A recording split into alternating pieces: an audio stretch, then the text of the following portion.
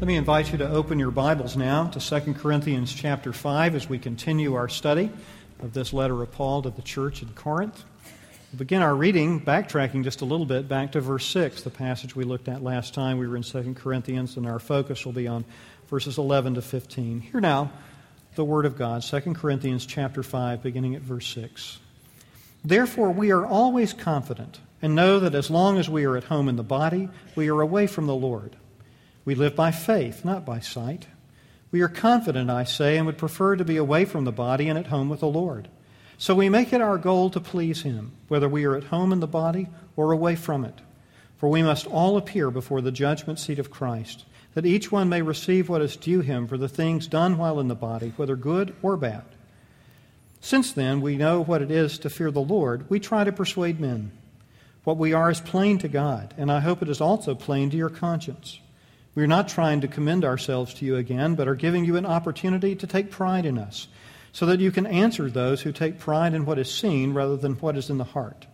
If we are out of our mind, it is for the sake of God. If we are in our right mind, it is for you. For Christ's love compels us, because we are convinced that one died for all, and therefore all died. And He died for all, that those who live should no longer live for themselves, but for Him who died for them and was raised again. Here ends our reading of God's Word. This is the Word of the Lord. Let's pray. Father, as we come to your Word this morning now, we ask that you would teach us from it. Father, we ask that you would instruct our hearts, that we might know you better. Father, we pray that you might reveal our hearts, that we might be known. Father, we thank you that as you reveal our hearts, you do so to renew us in grace so that we might be more like Jesus to your glory and honor. And so, Father, we ask that you would help us today not merely to be hearers of the word, but doers of it as well, that we might be strengthened by your Spirit to go from this place having been refreshed and changed by your word. Teach us now, we pray, in Jesus' name. Amen. You know, there are a number of signs of aging that just about everyone can agree on. They're pretty visible, even to the most casual observer. One sign that isn't on the list, though, is one that I've seen a lot over the years, even, I have to confess, in my own life. And that sign is this. That is the gradual appreciation and even, should I say, enjoyment of country music.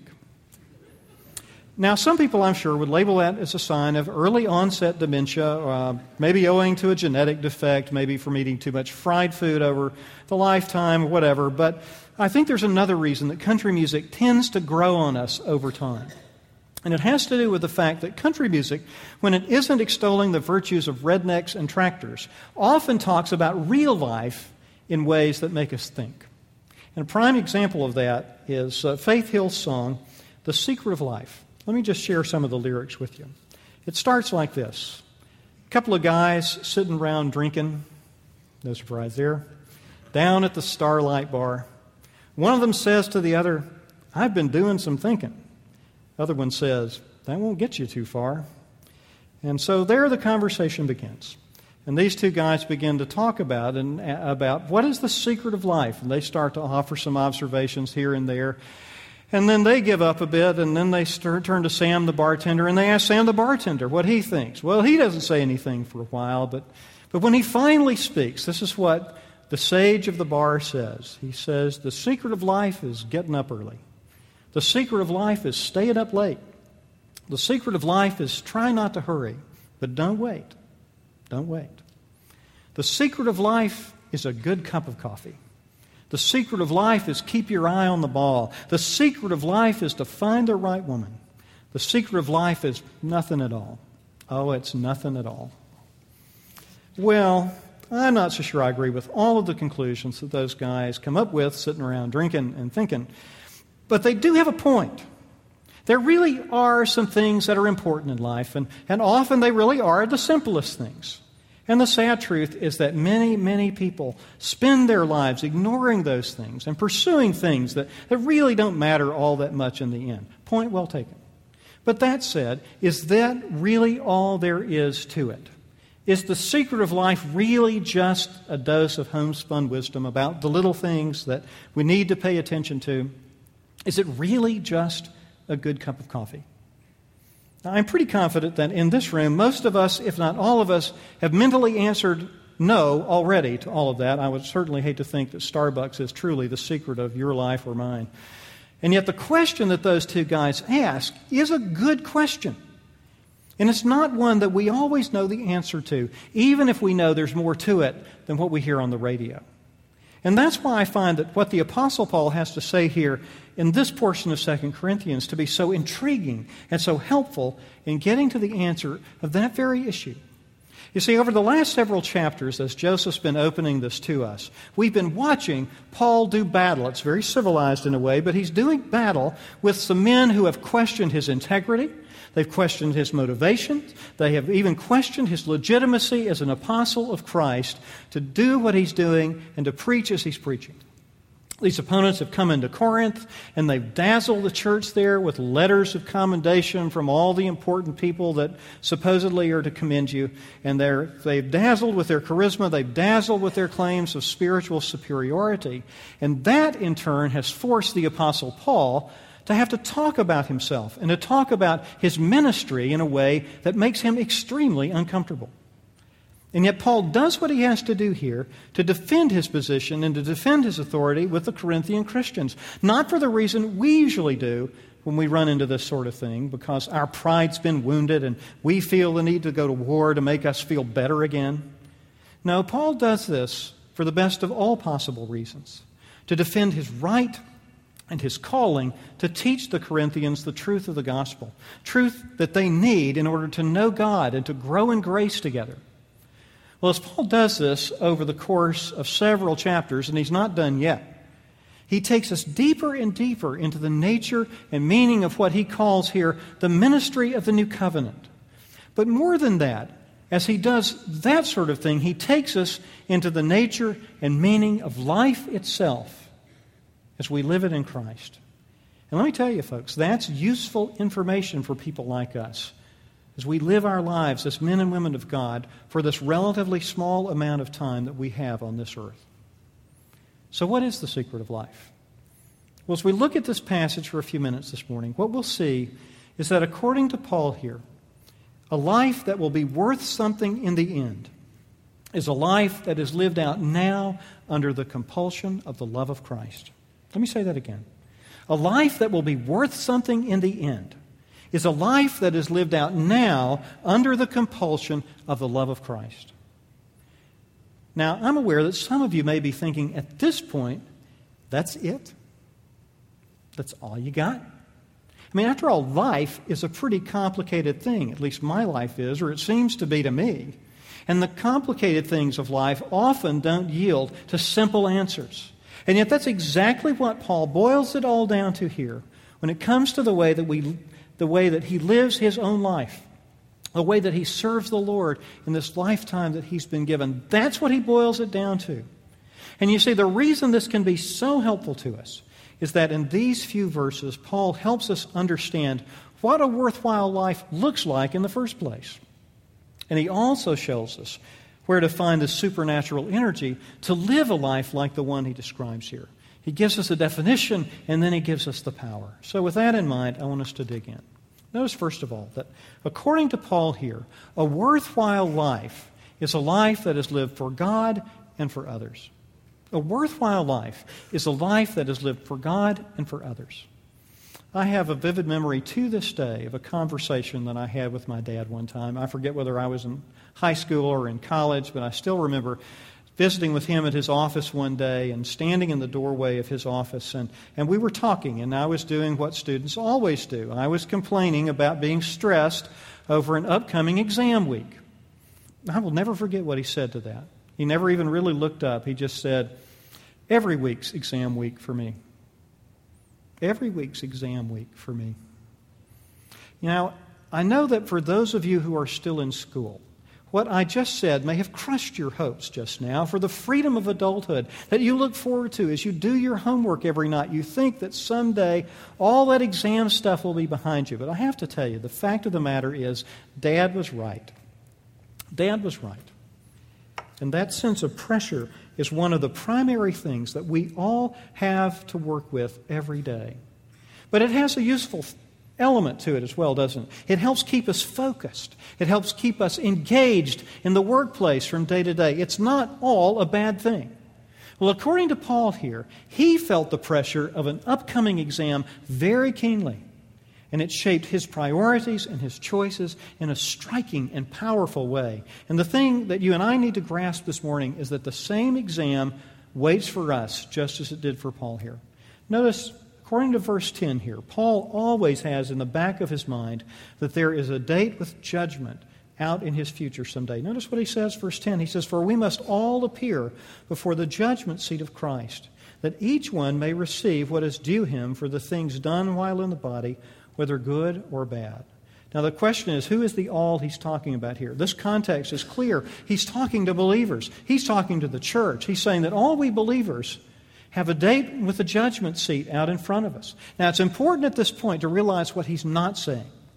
He's not saying here that this judgment to come for the Christian is about whether we'll be saved from eternal punishment or not. You know, Paul has preached from the very beginning that salvation is by faith alone and not by anything we have done or anything that we can do or will do to make God accept us. And he's not changing his tune now.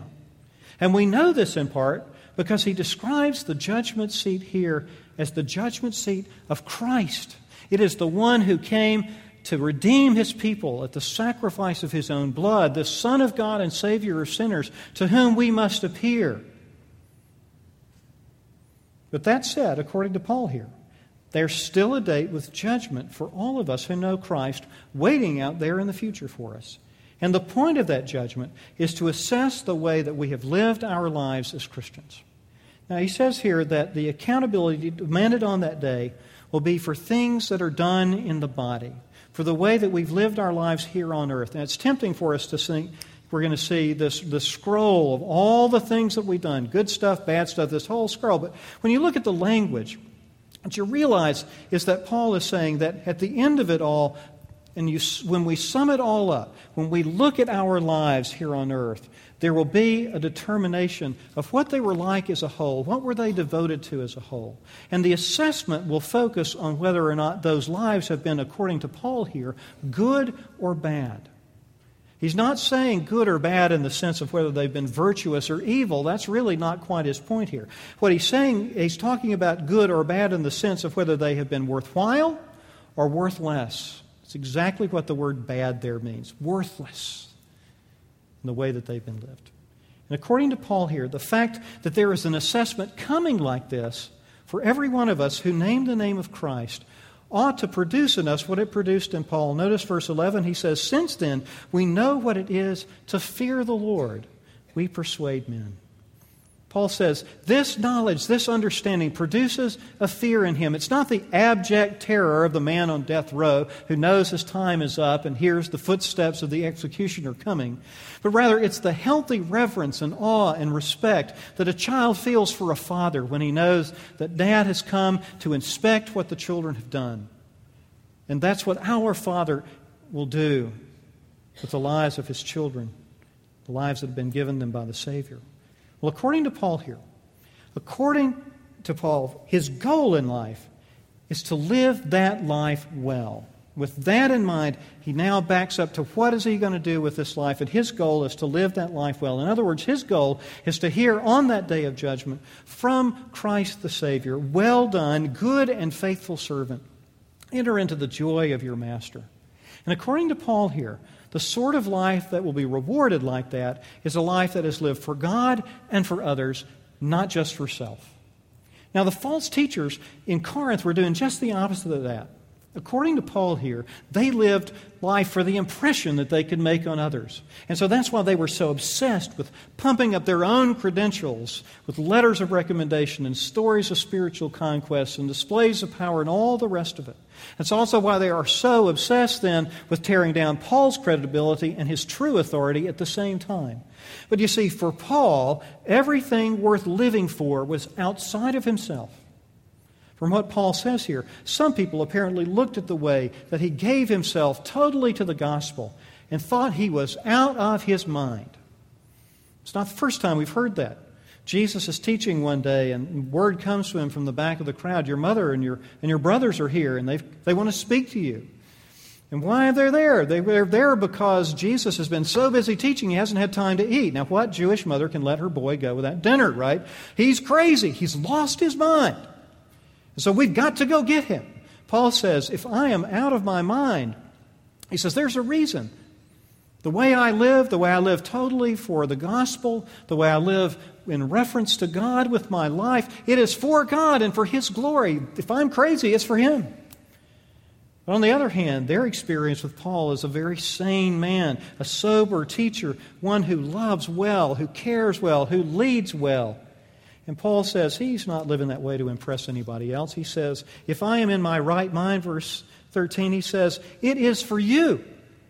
He did what he did for the profit of the Corinthians here spiritually and for no other reason than that. And according to Paul, they know in the depths of their own hearts, from their own experience and their collective conscience, he says, that what he is saying here is true, and he knows that God knows the truth of that claim as well.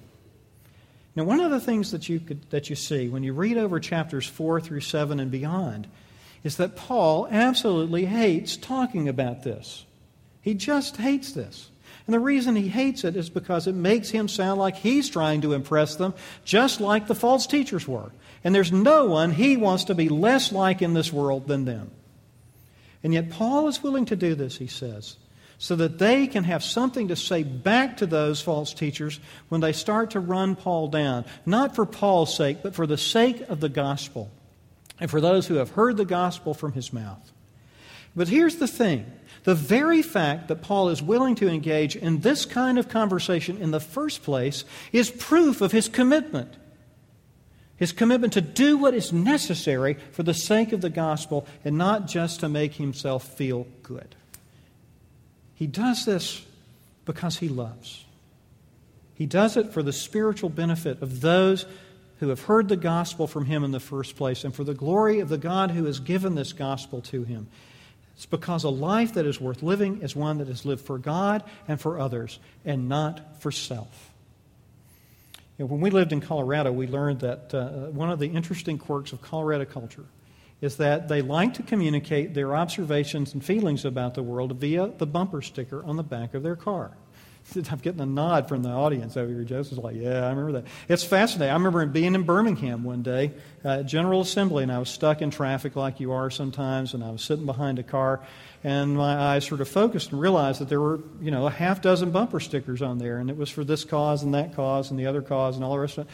And I'm thinking to myself, man, I'm in Birmingham, but I feel like I'm just at home. And then I looked a little more closely. There were Colorado plates right there in Birmingham. I thought, it's true. This is how they communicate with the world.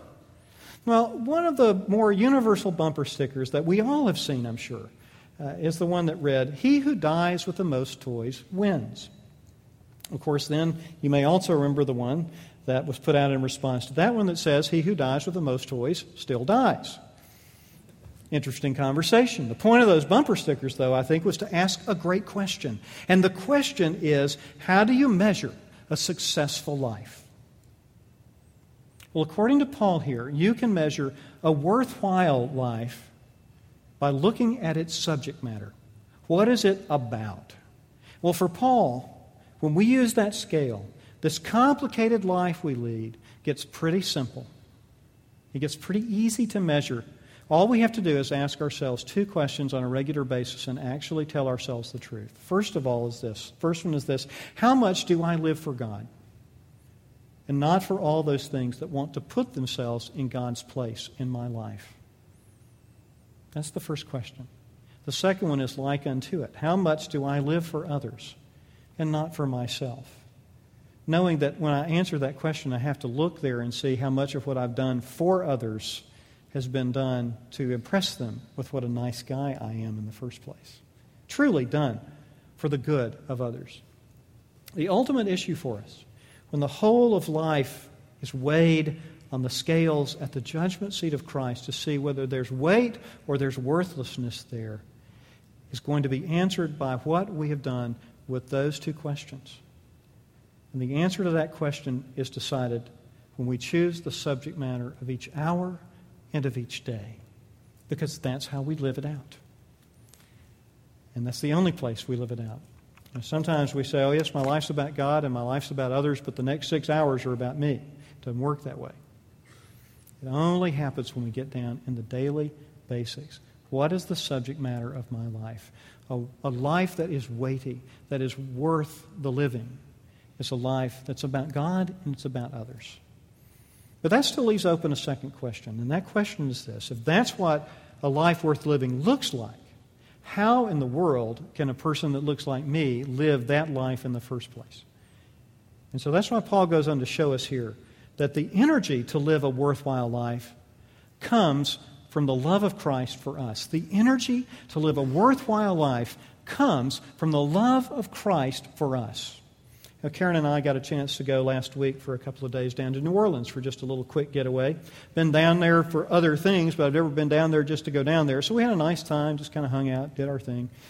But while I was down there, I had to do something I do every time I go to a town that the Mississippi River flows through. You always have to go get a nice look at the big water, don't you? And so we were down in the French Quarter. There was a spot that was easy to get to, so we walked up. And you always top that levee and look out there again and see this massive river. But I'll tell you, and always something different always strikes me when I do that, especially down there in New Orleans. This time what struck me was the current. How fast it was moving, how many different directions it seemed to go. It was just flying through there with all the water that we've gotten over and up in the Mississippi Basin all these months. It was just pouring through there. Well, you know, anyone who's even been canoeing knows what a difference it makes to shift from paddling upstream to paddling downstream, to go from fighting the current to flowing with it. And the bigger the river, of course, the stronger the current, both ways. We understand that experience. Well, you know, as any of us have lived a while can tell you, life is a mighty big river. And to try and live for God and for others in our own strength, just by deciding we're going to do it and we're going to gut it out from there on out, would be like me trying to take a kayak from the Gulf all the way to the headwaters of the Mississippi. It would be a long and arduous journey, and I would likely drown on the way. Well, friends, according to Paul here, there is a way to turn into the current and find strength that is outside of us for this task. And that way is all about how much we know and how much we live in the light of the love of Christ for us as His holy and beloved children in this world. You notice, according to Paul here, there is one reason that he lives the way he lives. And that reason is the love of Christ. Let's listen to verses 14 and 15 again. Paul says, "For Christ's love compels us, because we are convinced that one died for all, and therefore all died. And He died for all, that those who live should no longer live for themselves, but for Him who died for them and was raised again." You see, when you read Paul there and you see that phrase, the love of Christ, you realize it can be taken in one of two ways. And you kind of have to decide back and forth, and the people that write the books about it all kind of bounce back and forth to that. You know, Paul could be talking about his love for Christ. That would correspond with many a sermon preached by this preacher and many others about living the Christian life, and for good reason. We obey because we love, and that's true. But as we know, that phrase, the love of Christ, could also be talking about Jesus' love for us, that love that precedes our love for Christ and is the genesis of it in any of our lives. Well, that said, the reason we know he's talking about Jesus' love for us here is because he goes immediately on to say that the proof of that love is found in what happened at the cross. And so he takes us right back there to Calvary. You see, as Paul reminds us here, when Jesus died, He died in our place. In other words, His death wasn't just an example to us of sacrificial love. It certainly was that. Nor was it a theoretical sacrifice designed to make the way possibly open for any who might believe someday and be saved. No, according to Paul here, what happened on the cross was an actual substitution of His death for my death, a death which I owed as the just penalty for my sin and rebellion against God. And according to Paul here, when Jesus died as my substitute, I really and truly died too. And not only that, but now that He has been raised to life, as verse 15 reminds us, I now live in Him as well. And as Jesus Himself said, there's no greater love than this, that a man give up his life for his friends. And according to Paul, it is that great and giving love that is on his mind as he writes here. And from what Paul tells us, it's clear that once we understand the depth and the meaning of this love, nothing can ever be the same about us ever again. You see, there's a very clear logic about all of this to Paul. It's very simple for him. He says, if Jesus died and rose again for us, then he says, we died and we rose again spiritually in him when we placed our faith in him alone for salvation. And that means then that the life I live now is and must be fundamentally different from the life that I lived before I encountered Jesus. You see, before, I used to live for self, not just in the sense that I was selfish, but also in the more refined sense that self was the central reference point for everything else going on in my life. But now, like Paul, we live for Him who died for us. He's become the center of our universe. And because that's true, to live for Him means that we now also have to live for those whom Jesus lived for and for whom He died as well. You see, according to Paul here, once we take that logic to heart, we'll realize that we have no choice but to live in light of this love-driven logic from here on out. It will drive us forward. Now, the word that the NIV translates compels here is an interesting word. It's a graphic word. It gets translated a number of different ways.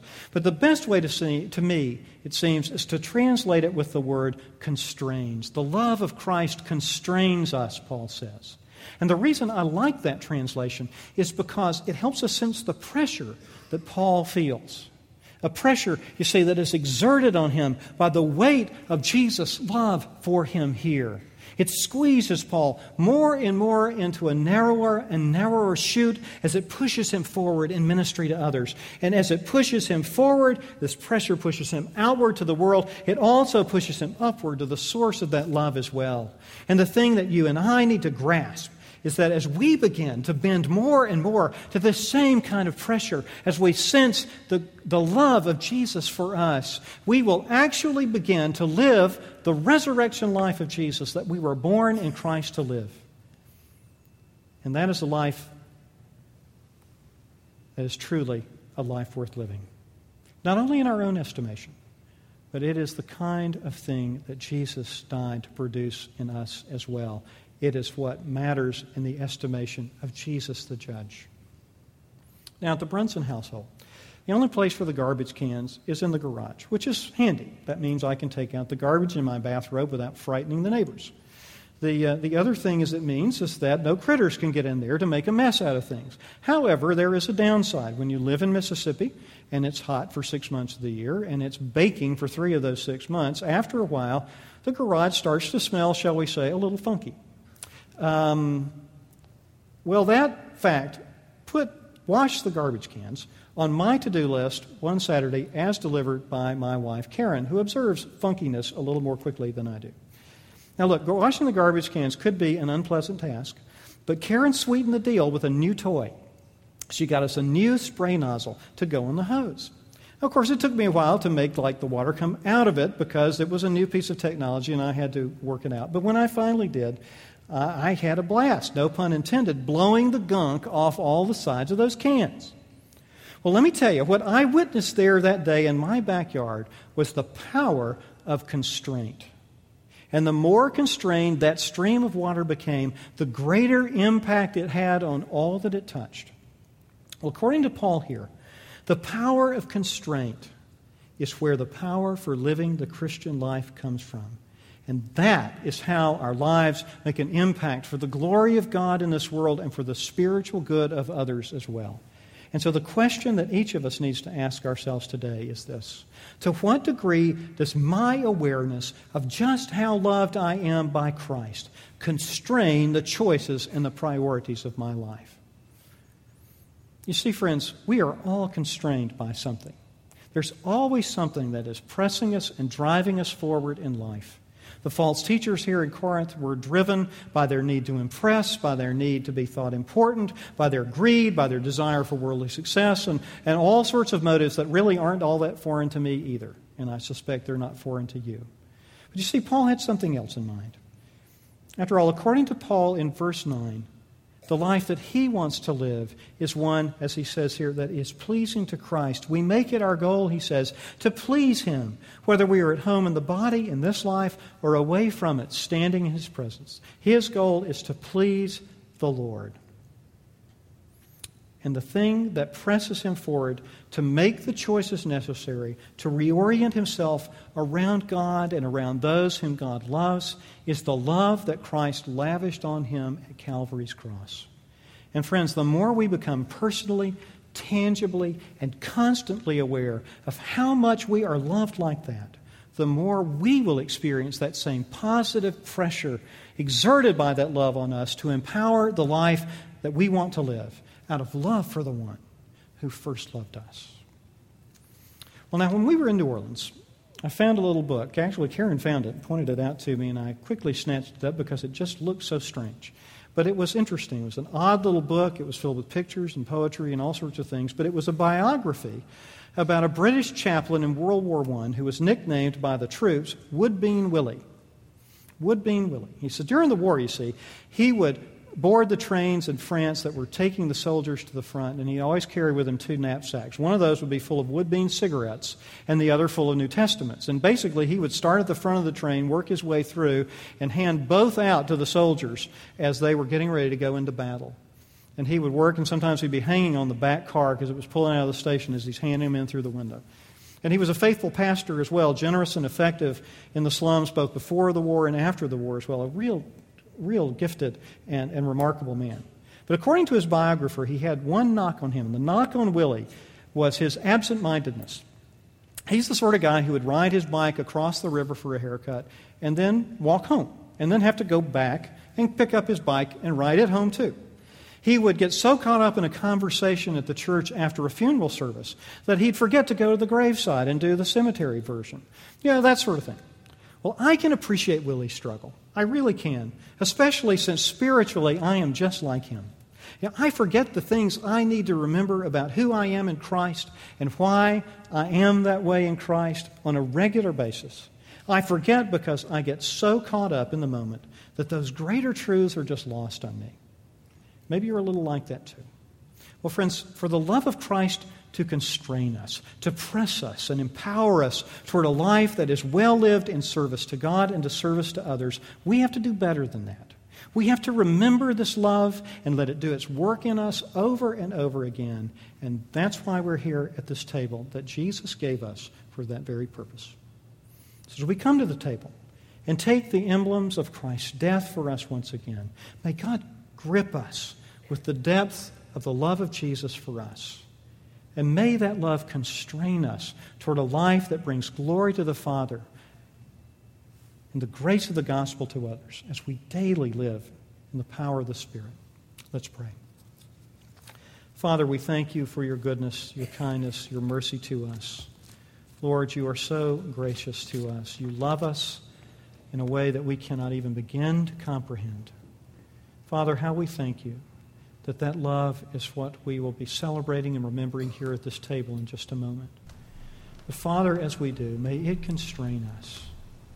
If we know that love personally and experientially in Christ, may it constrain us to greater love for you and greater love for others and to choices that are consistent with that. Father, if there's one here who does not yet know that love personally, may today be the day that they turn in the quietness of their own heart to you and ask to be forgiven of their sins and to receive that gift of love that you've promised in the gospel and secured by the death of Jesus on our behalf.